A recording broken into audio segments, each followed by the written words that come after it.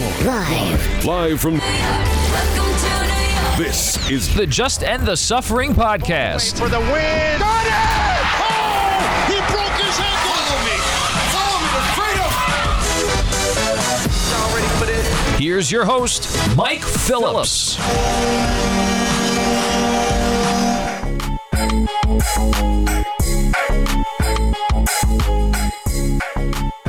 What's up, everybody? Welcome to the latest episode of the Just End the Suffering podcast, which is New York sports talk from a long-suffering fan. I'm your host, Mike Phillips. I got a good show for you this week. We're going to be getting ready for the Masters this week down at Augusta National in Georgia. And we're joined by our golf guy, Dan DiMartini, just a bit to catch up on the golf season, talk about what's going on in the Masters. All that fun stuff coming up with Dan in a bit. Also going to do our pop culture early this week. We're going to do the Snyder Cut with my good friend Nick Frietta. I watched the 4-hour Zack Snyder cut of the Justice League film, his originally intended version. Got some thoughts, and I gotta say, it wasn't bad. Thought it was pretty good. Check out that at the end of the show, but get you caught up with what's going on in March Madness after an epic Final Four in the opening tip right after this. 3, 2, 1. Y'all ready for this? The opening tip. and here we go.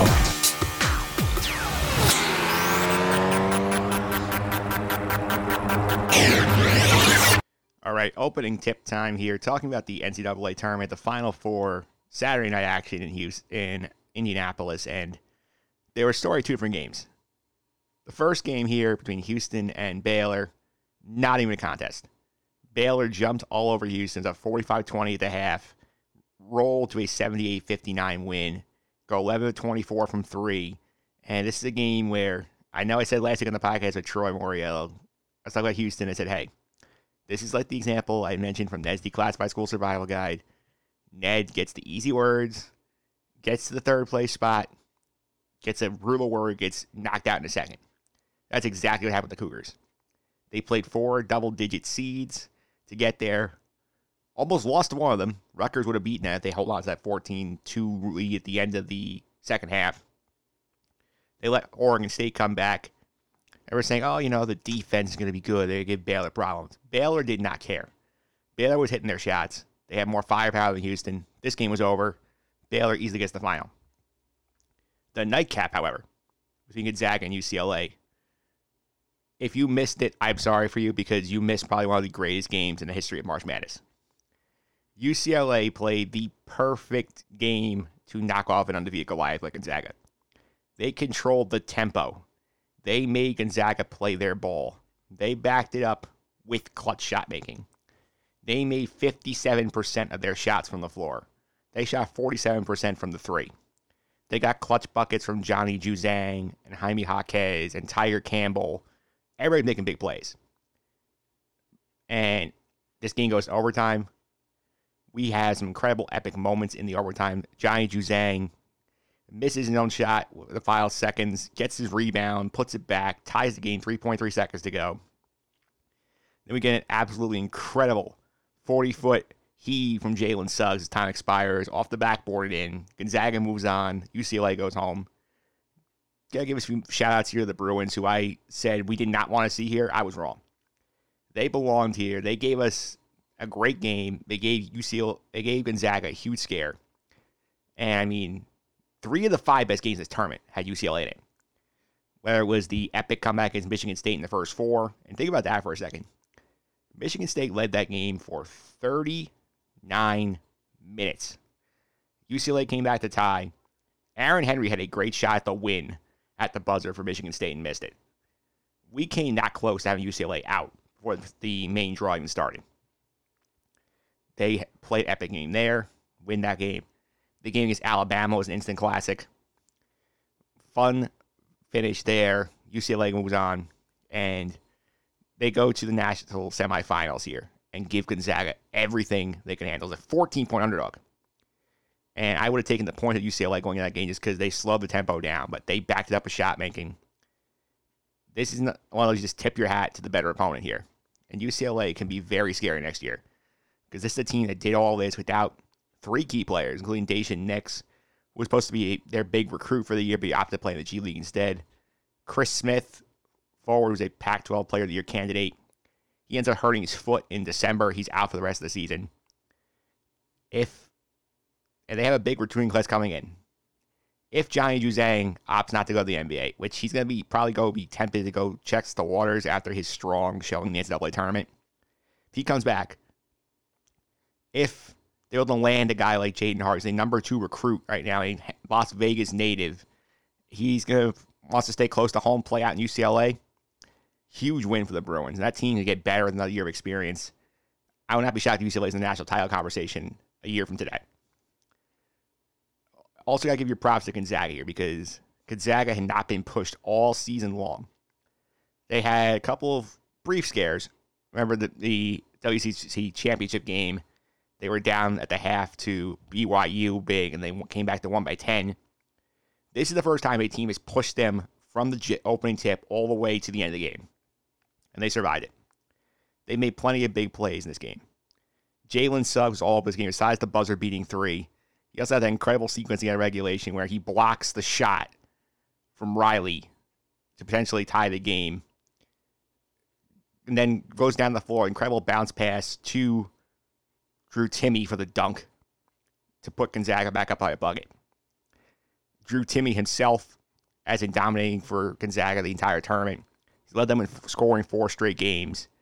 He also had one of the most underrated plays of that game by stepping in and take a charge in the final seconds against Juzang in regulation. Juzang was actually driving to try and draw the foul or get the bucket to put UCLA in the lead with seconds to go. At that point, Drew Timme has 4 fouls. If the ref calls it conservatively, Timme could have fouled out there, and the game could be a lot different. And Gonzaga could be going home. We could talk about UCLA being the first team to ever go from the first 4 in the national championship game. All the credit in the world to Drew Timme for being that aggressive to take that chance. He's been a huge factor in this team. Joel Ayayi had plenty of big buckets in that game yesterday, driving to the rack, getting penetration against the UCLA defense. Corey Kispert made his shots. Andrew Nembhard made big shots. This team got punched in the mouth repeatedly, got back up every time, and just played a slight bit better than UCLA to get to that title game. And now as college basketball fans, we are very happy. We got the game we want to see all year long, Gonzaga against Baylor. This game was supposed to happen on December 5th. It got canceled because Gonzaga had COVID issues. Now, 4 months later, on Monday night, these two teams are playing for the national championship. It's going to be an incredible basketball game. The odds of being as good as Gonzaga and UCLA are pretty slim, but if we get half of what we got in that game, we are having a fun final. Baylor, we've thought of all year as the one team that has the shot at Gonzaga. Now they get that shot. Baylor's trying to win their first championship ever. They have not been to the title game since 1948. Gonzaga obviously was there a couple of years ago. They lost to North Carolina in 2017. Trying to become the first team to ever go undefeated since 1976, Bobby Knight and the Indiana Hoosiers. The second team to reach the title game undefeated since then. The other one was Larry Bird's 1979 Indiana State team. They lost to Magic Johnson Spartans. We will see what happens here. It'll be a fun game on Monday night. I think if you're Baylor, you got to do a couple things. You got to make sure you're keeping an eye on Drew Timme because you cannot let Drew Timme beat you. I know Jalen Suggs and Corey Kispert are the headliners all the scouts talk about. Drew Timme has been the engine for Gonzaga in this tournament. You stop him, you have a great chance to win this game. Baylor's got to make their threes. They made 11 against Houston in the semis. They shoot 42% from threes as a team. Got to knock down a dozen threes, have a chance to keep up with this Gonzaga offense. And as we saw, UCLA showed, you cannot let Gonzaga get out in transition. You have to slow them down. You have to get guys back and not let them get those easy, fast break opportunities. Make them play for the half court. Give yourself a chance to match them up offense for offense. If you get in a trap with Gonzaga, you're losing. It's that simple. And Gonzaga, I think the key for them, obviously, is attack the paint because Baylor's one big flaw here is they're not a very big team. They're capable defensively, but they are vulnerable in the post. That means Kispert's got to have a big game down there. Drew Timme, you got to attack the rack with Jalen Suggs and Ayayi. Andrew Nembhard can get to the rack. A lot of fun opportunities here for this final game. I'll be back later this week with Troy Moriello to wrap our March Madness coverage. We'll recap the final, set you up a little bit for what we can look forward to in the offseason for next season. But up next, we're going to talk about the golf with Dan DiMartini right after this. And the 2020 Masters. The long-awaited Masters has a long-awaited champion in Dustin Johnson.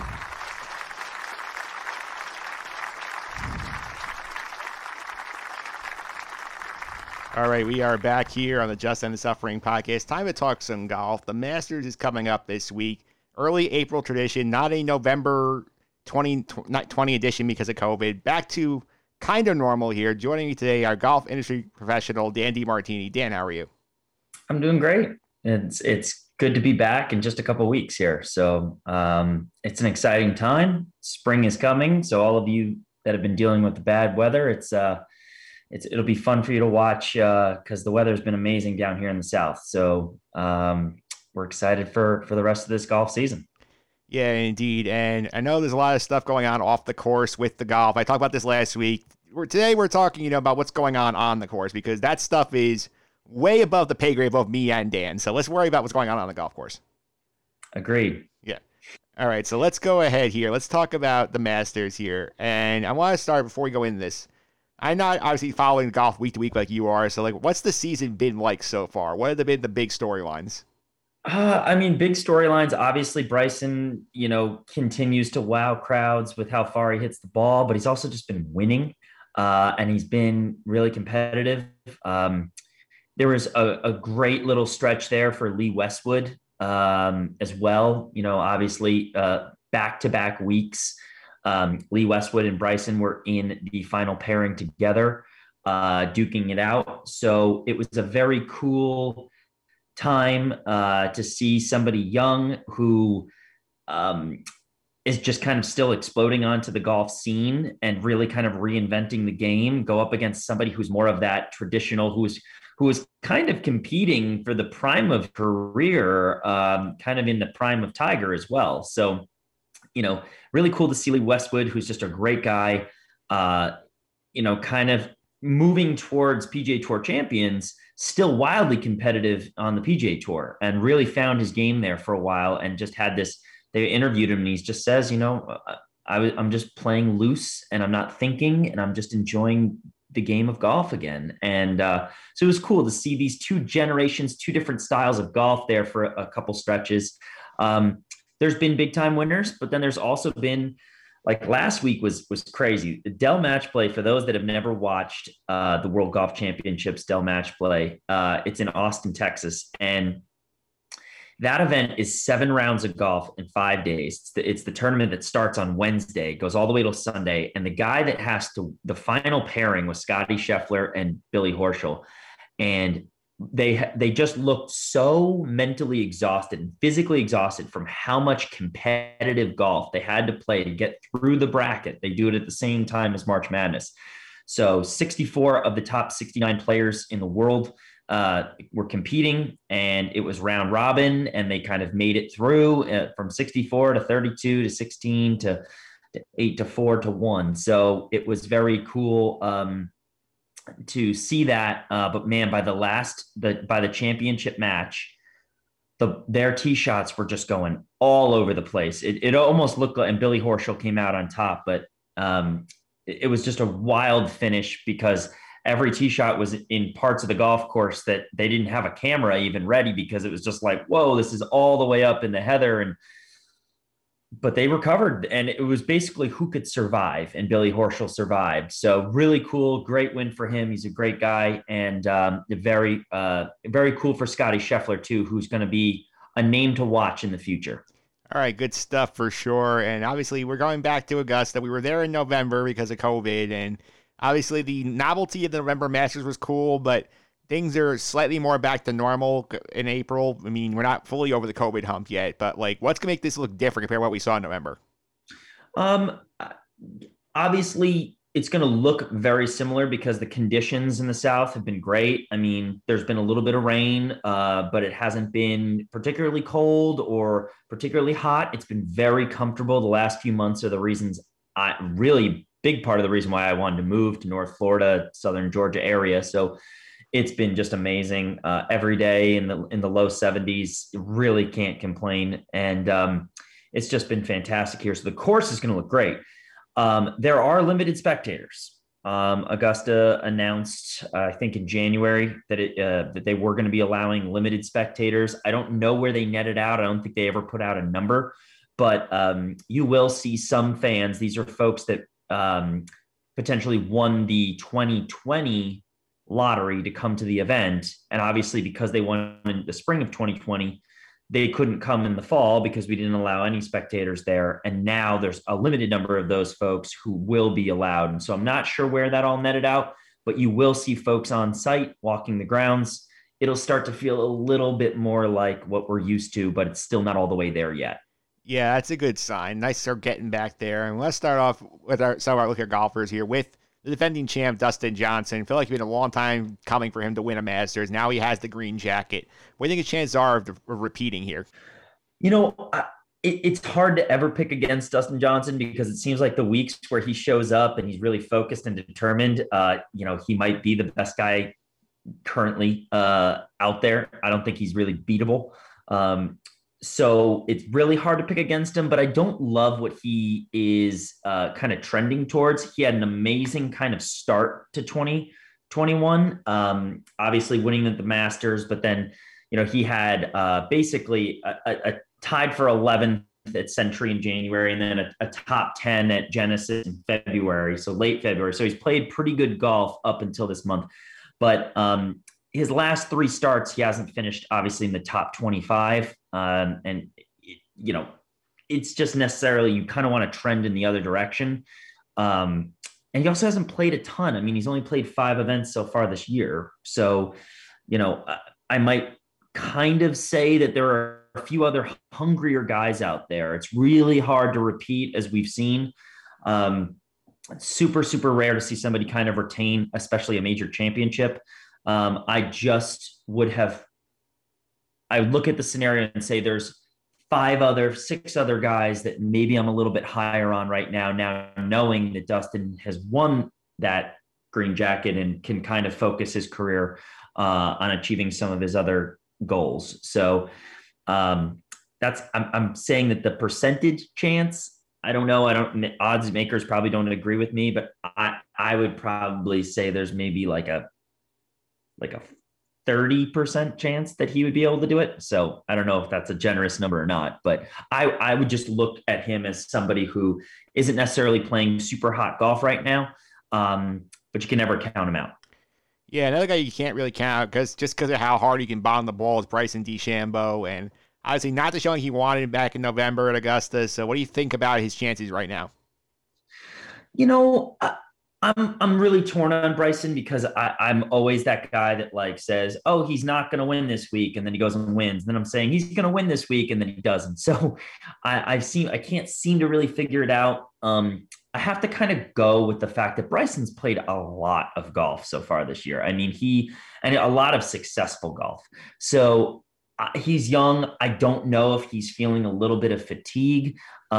He doesn't have a ton of years playing at Augusta, but I think his best showing was a tied for 29th. So, he's made some cuts there. But I just don't know if that course is perfect for the style of play. You can get into a lot of trouble, as we saw in November. Bryson obviously had that crazy low practice round. Everybody was talking about how he was driving greens and hitting it over trees, but then he got himself into a lot of trouble. He managed to make the cut, but he just didn't go low enough there because the risks outweighed the rewards for him in November. Maybe he's learned a little bit from what happened in November, and he's got to pick his spots a little bit better. He's a super smart guy, as we know.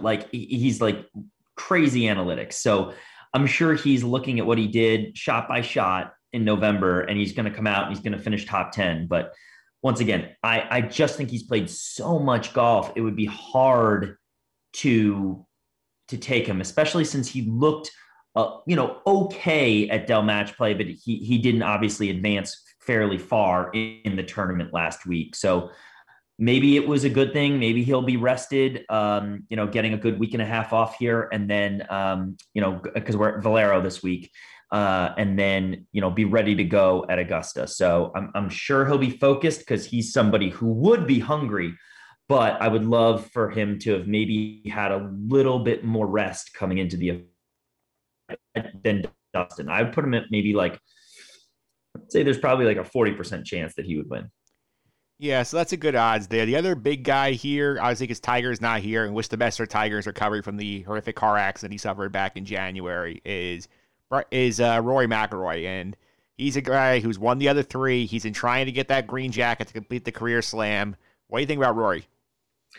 Rory, remember, he finished tied for 5th back in November. And so I feel like he just is starting to figure that course out. And he's definitely a name to watch. He's been all over the place. So he's played several tournaments already this year. I think he's played maybe 8 or 9 events since the turn of the calendar year.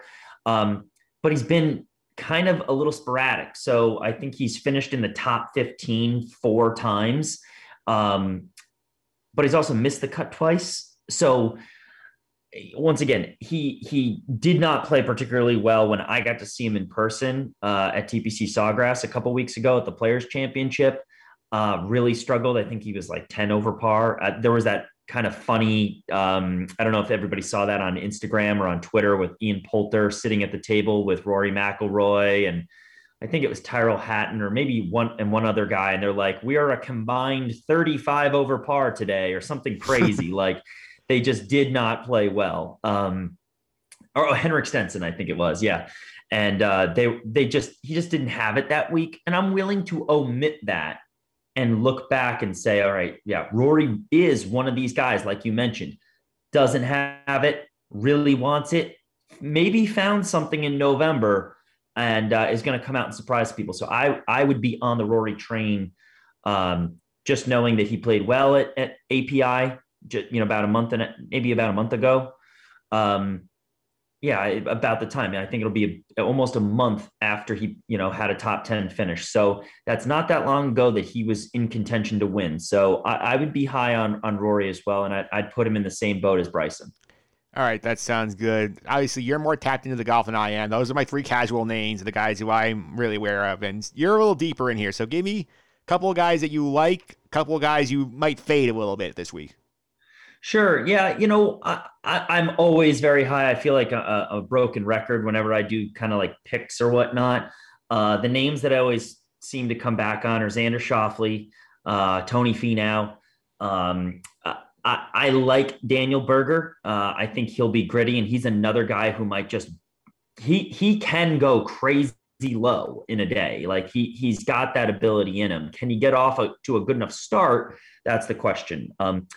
But once again, Xander is really consistent. He's a guy who wants that jacket. And I think he is constantly trying to prove that he's, one of the top 10 players on tour week to week. I just love his game. I think he does a really good job of keeping himself out of trouble.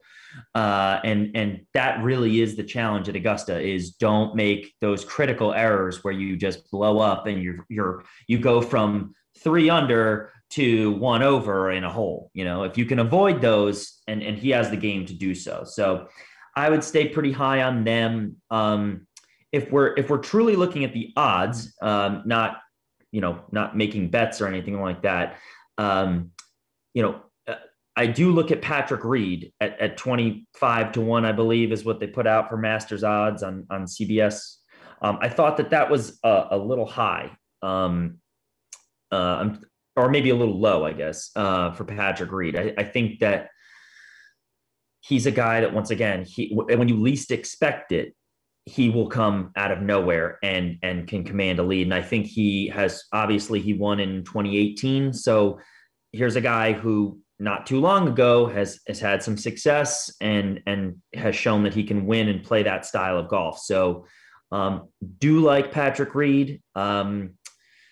I think some of the other guys that are kind of deeper down the list here, if Adam Scott is somebody that's kind of an anomaly to me. He's going out at 60 to 1.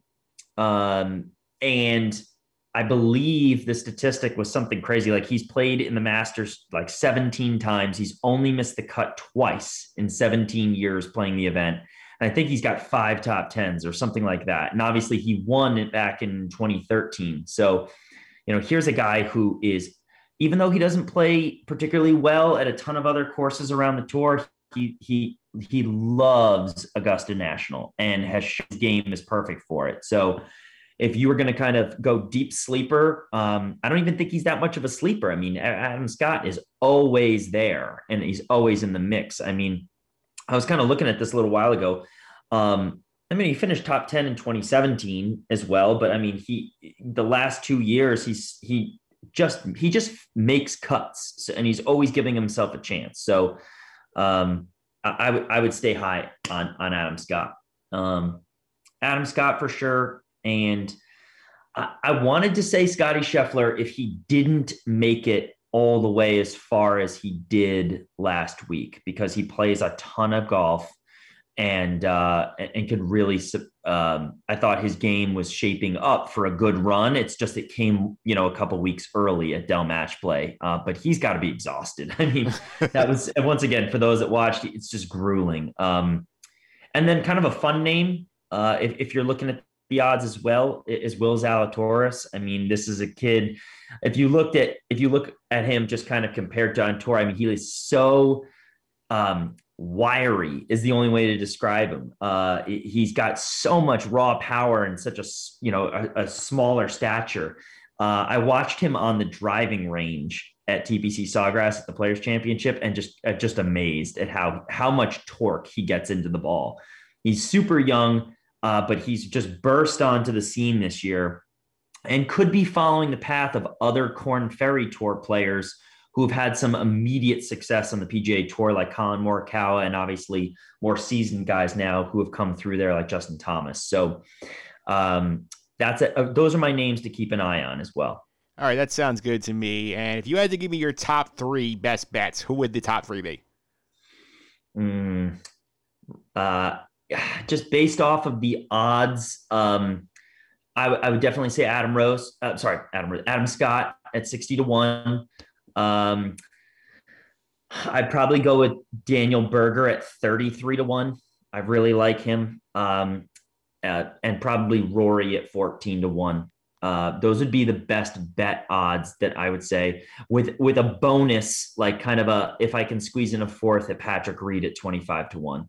All right, sounds good. And Keith, podcast listeners, in case you knew the podcast, not hear Dan last year. Dan did call that Dustin Johnson win the Masters last year. So, anticipated winner pick. If you were picking right now, who is winning this event? Really tough, because you're right. I was watching so closely Dustin's game, trending in the right direction coming into it. My gut is telling me that Rory wants this thing.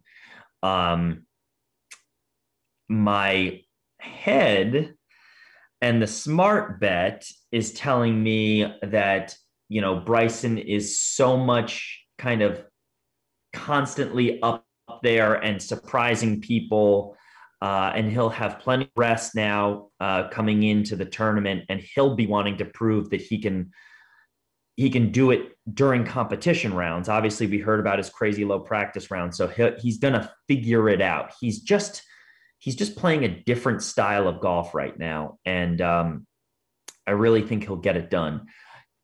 It's really, really, really tricky for me to pick Rory, knowing what he's done, but I mean, and then now I'm sitting here saying, and Justin Thomas won just a couple weeks ago and showed that he can just go low whenever he wants and win a tournament. So I don't know. I'm going to stick to my gun, and I'm going to say Rory is the pick this year. I just think that people are expecting him to be in the mix, but I think he gets it done because I think he wants it the most.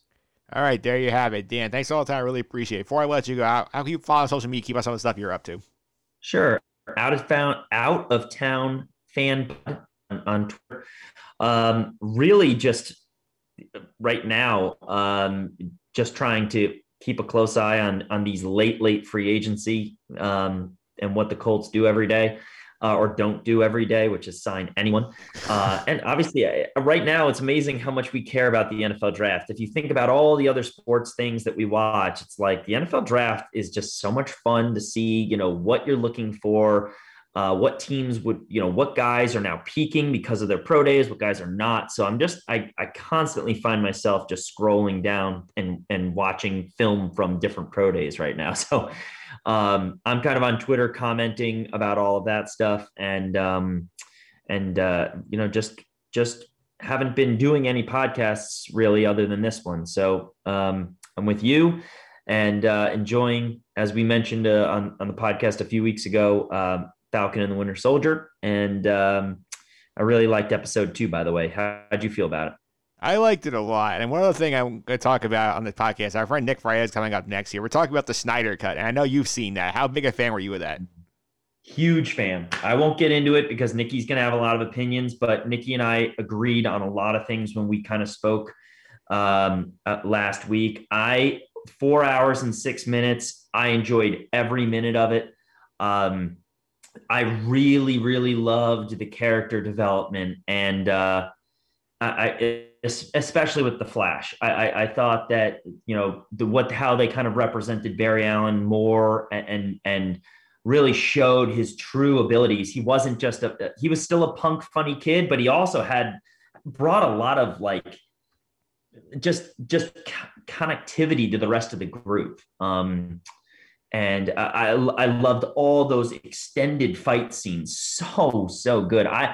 It renewed my faith in what DC had done with those characters. I would watch another 4 hours, and I can't believe that, Zack Snyder's, I guess from what I'm hearing, he might be kind of done, but I'm like, please don't come back, do this, give me more of this, because I liked it a little bit more. I thought it was very bold, a very bold vision of what that story is, and the villains were excellent and the CGI was amazing. So I probably wait a couple months and then watch it again because it was that good.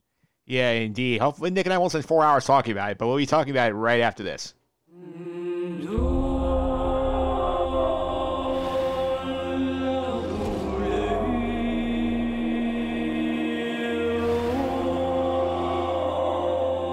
The bell's been rung.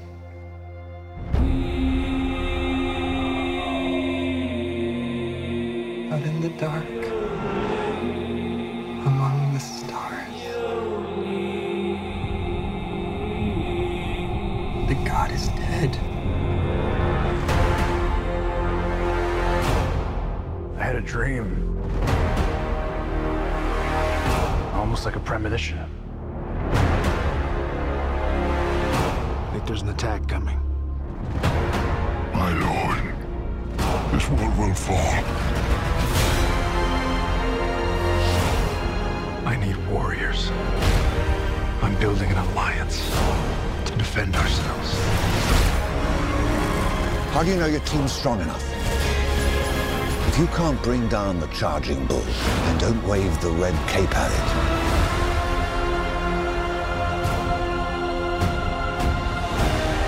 We were sent here for a reason. And even if it takes you the rest of your life, find out what that reason is.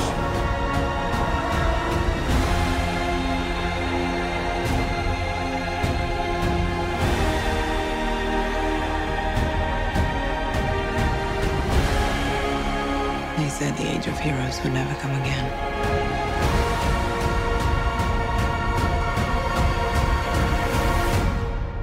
It will. It has to.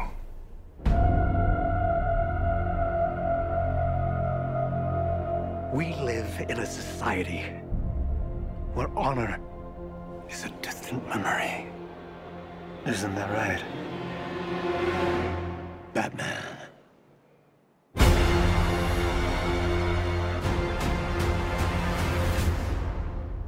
All right, we are back here on the podcast. You guys heard the epic trailer for the Snyder Cut, the 4 hour, 6 minute cut of Justice League, originally intended by Zack Snyder, now on HBO Max.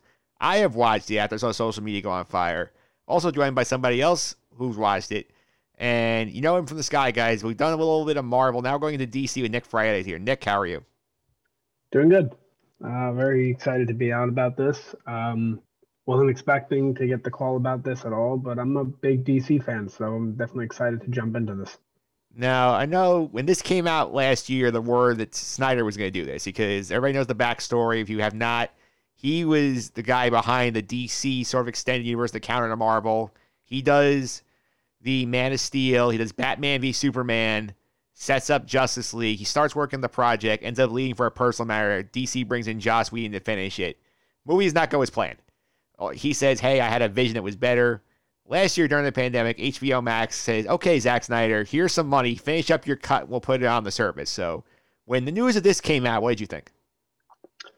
I just, I didn't see the original, which is, I think, a main reason that I'm here today is because, well, I have now, but when this was announced and up until tonight, as of recording, I did not watch the original Justice League. So for me, it was like, here we go again, DC trying to cover their tracks or trying to hide what was wrong with it. Because I actually heard recently, I heard this today or yesterday. I don't know how to pronounce the name. Is it David Ayer? Ayer? I think it's Ayer.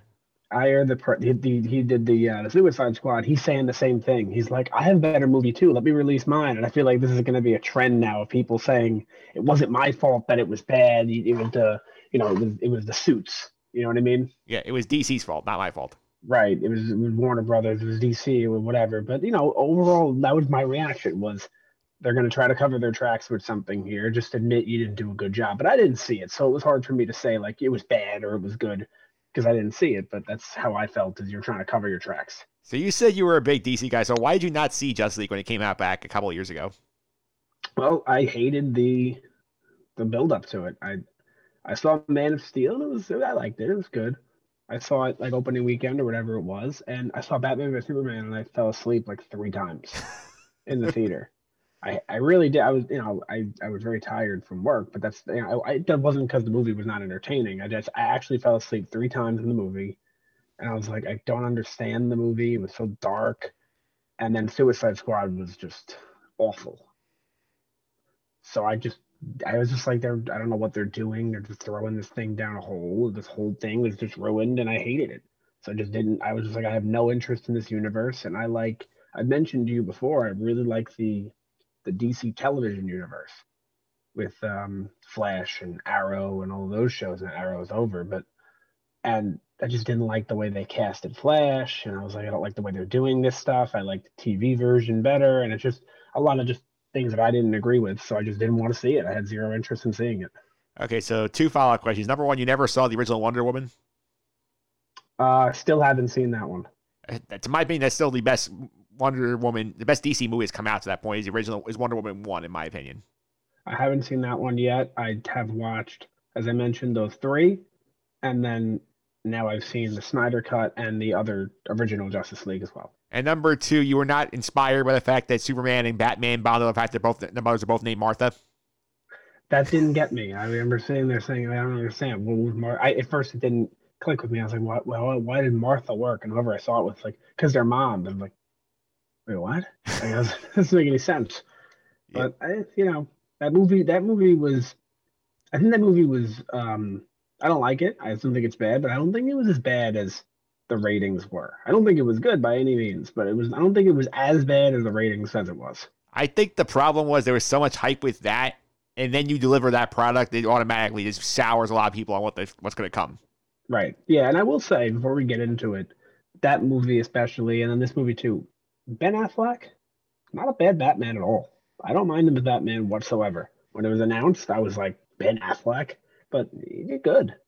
Yeah, Ben Affleck's a solid Batman. I don't think he gets the amount of praise he should for the way he acts in the role. I think part of it is the writing does not do him justice most of the time. But I also want to admit, too, I saw the runtime. I said it's 4 hours. At first, I was like, oh, God, somebody needs to tell Zack Snyder this thing called editing where you actually cut the film down and don't just put every single idea you have to pen to paper. But did the 4 hour runtime bother you when you watched this?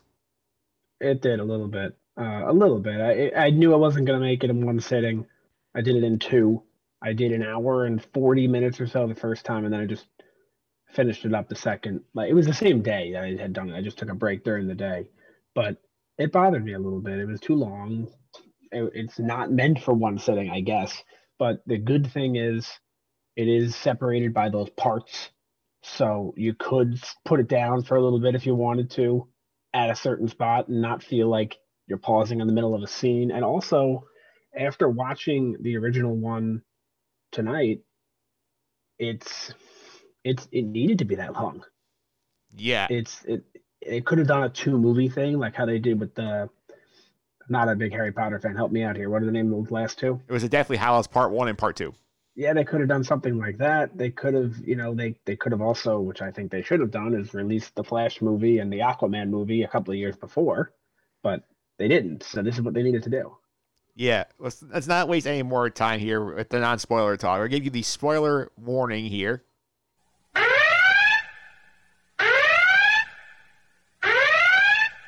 Okay, if you have not watched the 4-hour, 6-minute Snyder Cut yet, and you care about being spoiled, stop, come back in about 3 days after you watch the full movie, come back, and we'll fill you in on what's going on here. But I'd say I agree with you on the runtime. I think the problem is that there's a lot of good stuff here. I think there's a 3-hour cut to be made of this, where this is a 3-hour solid movie that is very good. I think 4 hours was pushing it a little too much, in my opinion.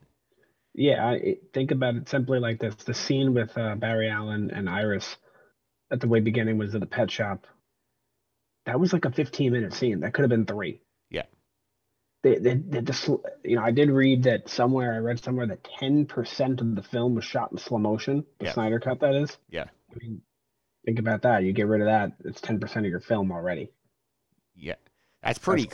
That is a lot. And I mean, I think the biggest problem you said is that obviously, I mean, we got a lot more backstory on the people we hadn't had films on yet, which was Aquaman, Cyborg especially. He gets a huge chunk more backstory than gets in the original Justice League cut, and the Flash. And I think, to your point, I think it's the problem the way DC was building, because they saw that Avengers and Avengers Age of Ultron each made over $1 billion. Like, ooh, we put all our guys in one film, we're going to make a boatload of money. And then they didn't do the work. When all of a sudden, like, in original Avengers, you've seen 5 of the 6, and Hawkeye's the only guy you haven't shown up yet. And all of a sudden, he's just tied to the bad guy of the whole movie, so it's not a big deal. But here, you've seen the Flash and Aquaman and Cyborg ran until about like 2 minutes total. So you have to explain all 3 of them. That's a lot of wasted inventory in your film. Yeah, I think that's exactly what drew it down. I don't think I watched, as I mentioned several times already, I watched the original tonight. I don't think it was a bad movie at all. I think it was fine, but they had spent too much time explaining these characters, and they didn't have the time for it. And I noticed that, I don't know if you noticed this, the original cut of Justice League, the 2017 version, is literally exactly 2 hours to the second. Yeah. And I knew that there was like a mandate from DC, from Warner Brothers, to get it under 2 hours. It was literally, including credits, 2 hours, 0 minutes and 0 seconds, like exactly. And that's clearly just cutting stuff down to, fit the time frame. Yeah, I think the biggest victim is Cyborg, because Cyborg is, I don't know if you agree, I think Cyborg's the main character of the Snyder Cut. I feel like this is his movie. I mean, we get his entire backstory. He's sort of the one leading the charge for most of this. I think Cyborg is the MVP of the movie to me, because, I mean, he's such a good character. I don't disagree. I mean, Ray Fisher kills it in there. I think the Cyborg movie, which I want now, which we're not going to get because of behind-the-scenes stuff going on at DC, where Ray Fisher has said he's never going to work there with anybody again other than Zack Snyder. And Snyder apparently persona non grata at DC. But I think this whole thing is just so unfortunate, because we could have had a good Cyborg movie, and instead we had Cyborg basically reduced to, like, computer prop in the Joss Whedon cut. Yeah, I definitely agree. I would agree that he is the MVP. And I mentioned earlier how I wasn't happy about how they casted Flash. I got to say, I was very surprised. I was very happy with the way he was portrayed. I think Ezra Miller did a really good job, and I'm excited to see. I don't know if it's next year or the year after, whenever that Flash movie is coming out. I'm definitely going to watch that. Yeah, that Flash movie is coming out, I think in late 2022, I believe it is. And I feel like that's going to sort of be where, and I know all the comic fans I know are aware that the Flash also has a big event called Flashpoint, where he sort of messes with time and the space-time continuum to a degree. I think we're going to... Yeah, he ruins everything. He does. You watch the Flash TV show, he literally ruins everything at the end of every season, every time. Yeah, so they're going to do this in the movies. They're going to basically retcon it out, so Ben Affleck's no longer Batman. They're going to end up changing that and changing a bunch of other things to sort of basically use this as a reboot for the DC universe. I feel like that's where we're going with Flash. Yeah, I like it and I dislike it at the same time. I like it because, it makes the story make sense, but at the same time, it's like a cop-out that Flash can just do whatever and it just works because it's Flash. And it's like, oh, how do you explain it? Well, he went back in time. It's kind of like a cop-out, but that's how the Flash's character's been for as long as I've known it. So I'm just really excited to see that because I mentioned before, I really like that show. And I'm really excited to see how they go with it, like how his dad's in jail. And I don't know if you know the backstory, but his dad killed his mom. He really didn't. It was, no one believed him as a little kid. And it's a really interesting story. And the TV show goes into it really well. But it's a really nice character. The Flash is really cool. Yeah, I think the Flash also has a great moment in this movie, especially because we see more of the time travel stuff with him a little bit, where we see the scenario where, for a brief second, where the bad guys win and the mother boxes merge, and then life is getting wiped out, and then Barry Allen has to basically go back in time and undo it. And you see I think it's probably the best use of slow-mo in the whole film was that sequence. Yeah, he doesn't get that in the original. He gets that one little scene where he runs and he has to touch the mother box as soon as it hits to bring Superman back. Yeah. That's really his only moment in the original, is that. And it's just he has some funny moments, he's a little comedic relief, sure, but that's his only moment in the movie, and it's 10 seconds. Yeah. Yeah, that, and they have the running joke of him and trying to figure out who Flash faster between him and Superman. That's the other big thing from the original movie. Yeah, and they have the mid-credit scene of them trying to race, which is cool. They do the same, if I remember correctly. Superman is in the Arrowverse. I don't know who plays him in that, but the guy's good, whoever plays him. They do the same with the Flash and him. So. I think it's Tyler Hoechlin, plays him or something like that. And he just got his own show too, Superman and Lois, it's called. Yeah, so I think the interesting thing here also, I think that the other thing that that Snyder gets right here, I think with the benefit of time, is that the CGI in this movie, which has never strengthened DC, much better here. Steppenwolf gets a major upgrade in terms of as the bad guy, because he looks more menacing than he does in the first one, where he basically looks like a very weird blue blob of goo. Yeah, he looks like, I don't even know how to explain what he looks like in the original, but he looks much better. And I think the biggest, I don't know if I like this or not. I can't decide, but I know the internet is sold on it, that they love it. How do you feel about the inclusion of Darkseid? I think it makes much more sense for the purpose of the story, because it's sort of it's a parallel to the original Avengers dynamic, where Loki was the bad guy, but he was working for Thanos the whole time, where it kind of doesn't make sense that Steppenwolf is doing this on his own, and Dark's having him be, and people in the comics, that Steppenwolf sort of answers to other people, is not really the big bad. I think having Darkseid here is sort of loom as a bigger threat to what Snyder is playing for the whole DCEU. I think that makes much more sense. Yeah, he mentions Darkseid in the original cut that I watched tonight, but only once. And I think there could have been a middle ground there that would have been better, where he brings him up. Maybe he's in the background for a scene or something like that, but he's not there. So there's there's that fear of the bigger bad being out there kind of thing, but he's not necessarily thrown right at you. Because I don't know. I mean, they could go with how many more Justice League movies with the success on this one. I think they can create a whole. They already have created the universe, but I think they can create, at least one or two sequels to this Justice League movie. So I think that'd be really cool if you have the big bad be Darkseid, and I think that's their plan. So I just don't know what there's a lot of back and forth, I guess, with Snyder and DC, and whether or not he's going to get the whole universe and all that stuff. Yeah, there's a lot of behind the scenes stuff. Apparently, the environment there has been pretty toxic. I mean, Ray Fisher doesn't want to work there anymore. They're trying to recast Henry Cavill again. Affleck wants out. So I mean, apart from Gal Gadot and Jason Momoa, it doesn't feel like, I think 3 of the 6 are basically going to be replaced at some point. So it's not a good long-term setup here for that. I just got to throw this in there. I don't think he really did that much in the movie, but honestly, in either cut, I don't think they used him enough. But Jason Momoa is the man. Yeah.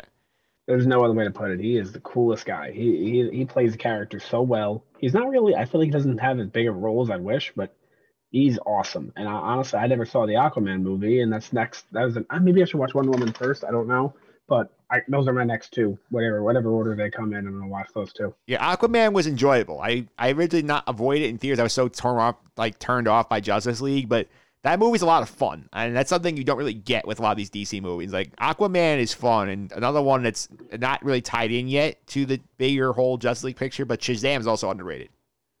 Yeah, I want to see. I'm gonna watch Shazam definitely as well. But correct me if I'm wrong. I feel like Aquaman, being like Jason Momoa, the kind of humor that he brings, it kind of reminds me of Thor. Yeah, it's very similar.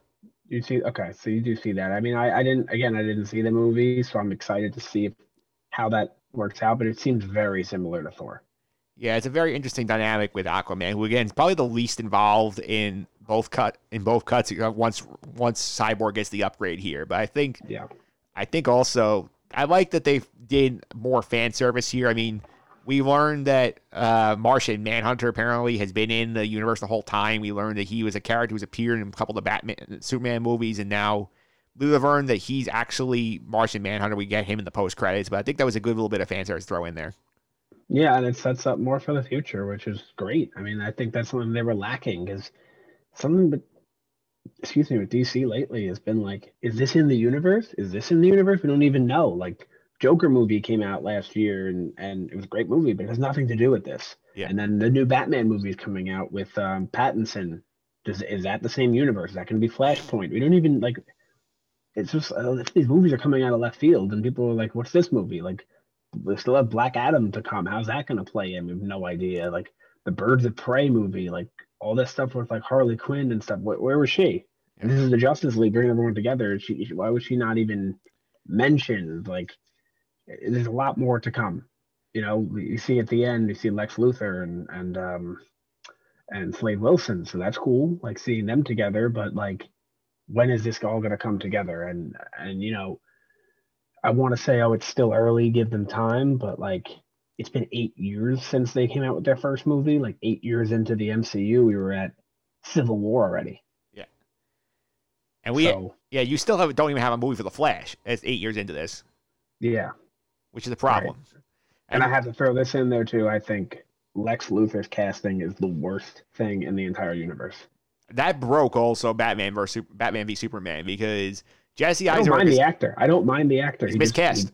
He doesn't fit as Lex Luthor. No, he should have been, like, if you want to use him as a villain, fine. Do him as something else. I feel like he would have been much more fun as the Riddler. Yeah, and he fits as, like, a prequel Lex Luthor, maybe. Like Lex Luthor 20 years before the events, maybe. But you're looking at a Batman here, like, this Ben Affleck Batman is like a 20-year veteran Batman. So this is not the prequel time. If this took place, like... He was in Pattinson's movie, maybe.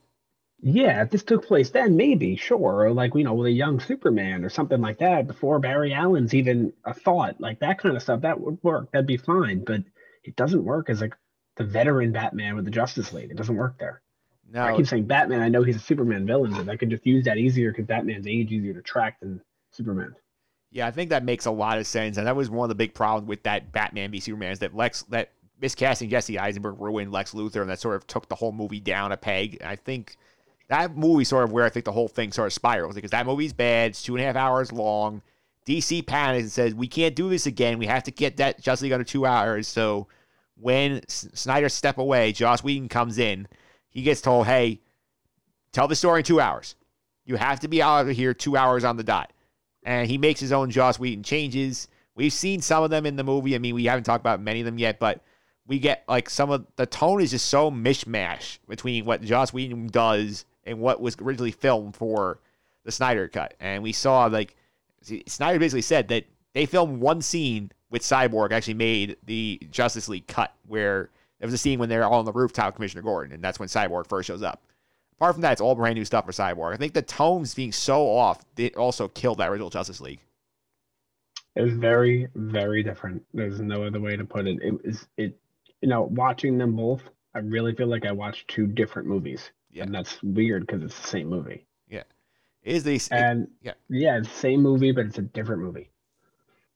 Yeah, because Joss Whedon puts his Whedon touch. He tries to throw the humor in there. I mean, you can tell exactly what he put in there because he tried to be more direct with some things. Like the very first scene of the original Justice League cut is Batman chasing one of the aliens and basically looking for the guys like, I smell fear. Like that gets cut immediately from the Snyder Cut. We have the scene of like Aquaman sitting on the lasso of truth is also cut because it's just Whedon trying to add humor in there. And all the stuff with the Flash and Superman trying to figure out who's faster, all that stuff gets cut. Like, you can see all the Whedon humor just got thrown out. Yeah, DC has its tone, Marvel has its tone, and they tried to use Marvel's tone in DC. And that's not how DC works, and that's why the Snyder Cut works.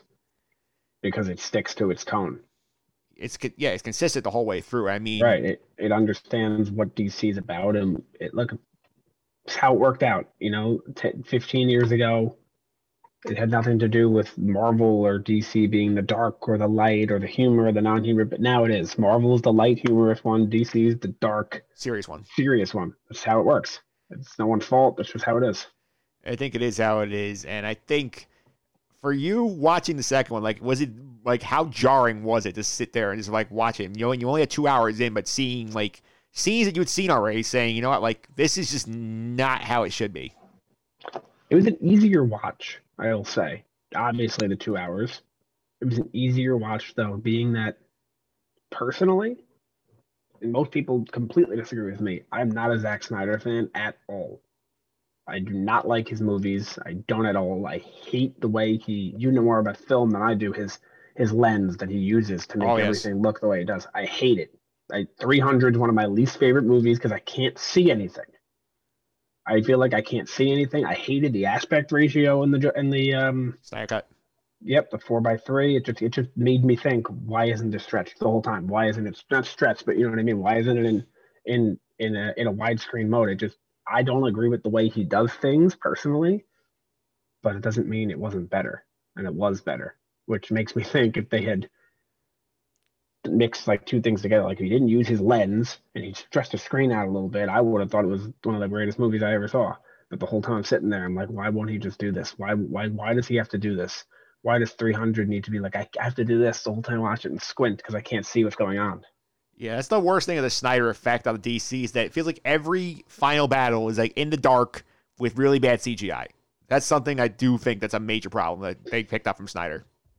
So one more time, what was the name of that he uses a lens? It's like, I forget. It's like that flare-ish effect also. It's like... I can't stand it. You know exactly what I'm talking about. I do. When you see 300, right? Yeah. And 300's like the best example of it. Yeah, he loves the slow-mo. He loves the CGI in the dark so you can just throw as much stuff on the wall as he can, hope no one notices that doesn't all look great. So give you these giant masses of aliens or soldiers or whatever you want there. I think if you did, though, get this cut down to 3 hours, if you had told the stories of Flash and Cyborg and Aquaman before you got to this movie, and you trimmed down some of these battles, like you said, the 15-minute scene of Barry Allen and Iris, do that in 3 minutes. You make enough cuts here, I think you have a coherent 3-hour, very interesting movie. Yeah, I think it was very well done. I think it was very like the story and whatnot. They one thing I definitely noticed, like the one thing watching both cuts that I noticed like the most was the mother. What are they called? The mother boxes. Boxes. They talked about them once in the original movie, like as if we were supposed to just know what it is. She explains it to Batman. Wonder Woman explains it to him for like a second, and then we don't hear anything else about what they do. It's just like gone. And we're just like, we see this family in the middle of Russia, and we're supposed to just to know what that is. Like, it's not really explained well enough, and I feel like they explain everything in much more detail in the Snyder Cut, which makes sense why it's double the length. Yeah, and the Russian family, another Joss Whedon edition that got the axe in the Snyder Cut. That was no sight of them whatsoever. Yep, none. And it's interesting that there was something that came out for the Snyder Cut, and it still was twice the length. Yeah, that's incredible. I also think the thing that also passes out is the epilogue, which I think a lot of that was new footage that they filmed because they were sort of expanding. We had the whole dream sequence with Batman's like more of his dream from the Batman v Superman. I mean, the original Joss Whedon cut ends with the scene of Superman in the city, basically like getting ready to fly off and fight somebody. Here we get another like 15 minutes of this whole extended montage. We learn what the plans sort of were for the sequel. We see the dream where basically Superman has gone insane and been corrupted by Darkseid because Lois Lane is dead. He's killed Aquaman and Wonder Woman, and then we have a really interesting like mod squad of Batman, Cyborg, Flash, Mera from Aquaman's world, and then Slade Wilson and Joker. Like, does that universe interest you at all? It confuses me more than anything, honestly. Yeah. There was too much going on. I was sitting there just like trying to listen to what the Joker was saying, and I'm more or less just like confused. Yeah. To be honest with you. So, does it really interest me? No. I'd rather see these heroes move forward. See, we both disagree with the casting choice for Lex Luthor, but he is the guy who plays him. So I want to see our heroes and him and Slade Wilson move forward and see what they have planned. And Darkseid, obviously. See, that's what I'm interested in, seeing that, and then seeing how they can have the Flash run and recast everybody. Yeah. I think, though, the recast is something you can easily do. I mean, even without Flash shenanigans, I mean, Marvel turned Ed Norton into Mark Ruffalo, and it worked out a lot better. They turned Terrence Howard into Don Cheadle. I mean, there's no reason they can't turn Jesse Eisenberg into a more established Lex Luthor. The only thing they had going for them in those was they each had one film, and then they were out. Yeah. With him, Jesse Eisenberg is not that big of a deal. He only had, what, 2? He's like one and maybe a scene in the second one. Yeah, so was he even in Suicide Squad? I don't think he was. No, he's in the post credits of the Justice League. So he's not in Suicide Squad at all, right? No, he's not. Okay, so he's in one movie and then a scene. So it could happen with him, but when it comes to Affleck and it comes to Superman, that's going to be tough. Yeah, because those are that's going to be tough. Those are those are main level characters. Yeah, no one was recasting Chris Evans. No, I think it's so. It's going to be tough for them to do that. But again, with the Flash, it's possible. Yeah. So my question also to you is after seeing the Snyder Cut, as a DC guy, would you have liked to see where Snyder takes this? Because it's not going to happen based on this world we're in right now. But what do you, if you thought, would you be happy if they said all of a sudden, okay, Zack Snyder's back in charge of the DC universe, and he's going to sort of carry out his vision going forward. The Snyder Cut is new canon, and Justice League is sort of non-existent. Yeah, I would want to see that just because... I mean, besides the length, which we've talked about before, obviously, it's a better movie. It brings more detail to the characters, shows more about them, and honestly, if they just let him produce everything, maybe he doesn't have the director, then just let him produce every film and keep it with one cohesive story, it would be a better universe. It's literally what Marvel does. I don't see why anyone would go against that model. How do you possibly have an overwhelming universe with with one majority story and possibly have different visions in there? For example, the sequel trilogy of Star Wars. How did that possibly happen? How do you possibly have different directors going in playing tug of war? Get everyone on the same page. You have a plan from the get-go. That's how you have to create these things. Yeah, you absolutely do. And I think at least you can see what happens here. I think the Suicide Squad is a good litmus test because they had James Gunn come in. They basically they're unofficially rebooting Suicide Squad with some new characters, some of the holdovers. They're basically pretending the first one didn't happen. And seeing James Gunn with this character will be fun. I think that's going to be the next big test for DC movies, see what that ends up looking like. That's going to be interesting, that one, because you don't have Will Smith in there, who, to be honest with you, I'm not the biggest Will Smith fan. I used to be. I like a young Will Smith. A Fresh Prince Will Smith up till even I Am Legend Will Smith. And then after that, I don't know. That movie with his son, After Earth. Did you see that one? I did not. I mean, that was one of the worst movies I ever saw. But, not for Will Smith, but interesting because Stallone in that movie and John Cena. It's going to be pretty cool. It's going to be pretty fun to see. And that comes out, I believe, this summer. Yeah, it comes out in August. Yeah, and James Gunn, I mean, should be good. I don't know. From what I've seen from James Gunn, I haven't seen everything he's done, but I've seen, seems good. He did Guardians 1, I believe, and 2, right? Yeah, he's gonna do 3 after he's done with this. Okay, so I love those movies. So see what he can do with it. And it seems like a similar kind of story, the Guardians of the Galaxy kind of seemed like a Suicide Squad in a way. Yeah, it makes all the sense in the world, and yeah, their beginnings from the first Guardians movie was literally in a prison, so it wouldn't the Suicide Squad, it kind of matches up a little bit. Yeah, it kind of does, and that's all we're going to do on the Snyder Cut today, but we're going to be back later this week. We're joined by Pete Considori. The Sky Guys are coming back for season number 3 coverage, and I think you and I have talked off air about this, but I've got some hot takes. I feel like the Star Wars fan might come for me on some of these things. Yeah, I have told you this off the air, but I feel like when we get to the season 3 later on, when we do that conversation with Pete, I feel like it's almost like you're not going to be the host that time. You're going to be the one given the analysis on there because you have a lot to share, and so do I. I feel like they could have switched things around a little bit and made it much better, but we'll talk about that next week. Yeah, and I'm going to put this in here as a little tease for you guys to encourage you, especially those of you who've seen Clone Wars in season 3. I'm going to put the spoiler up one more time here, so. I'm not a big fan of the Mortis arc, and I know it's one of the most beloved in the history of the show, but I have issues with it, so I'm going to air those on that podcast. That's what I'm excited to hear the most out of it from you. So if you don't mind, when we get to that part, I'll be asking you. So, Mike, how did you feel about it instead of you asking me? Yeah, trust me, I have some stuff down because I have issues specifically with the characters, some of the characters in that arc, not the main 3, the new 3. Those are the ones I have the issues with.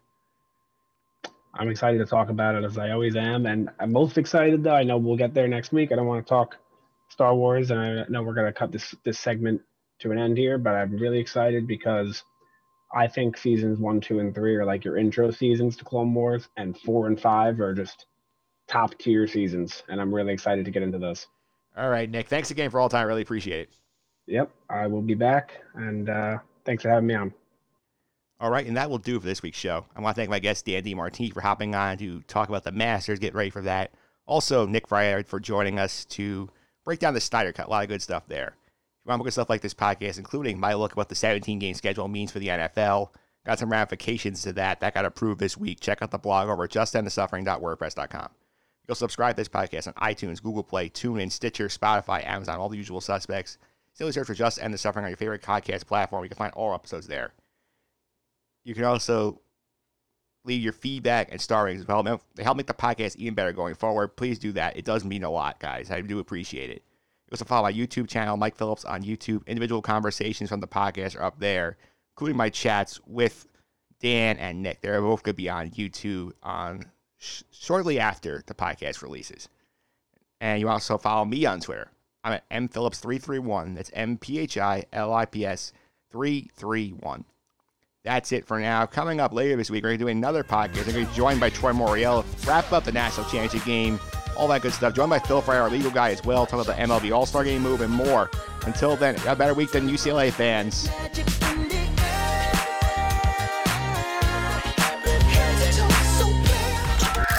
This has been the Just End the Suffering podcast. I'm out.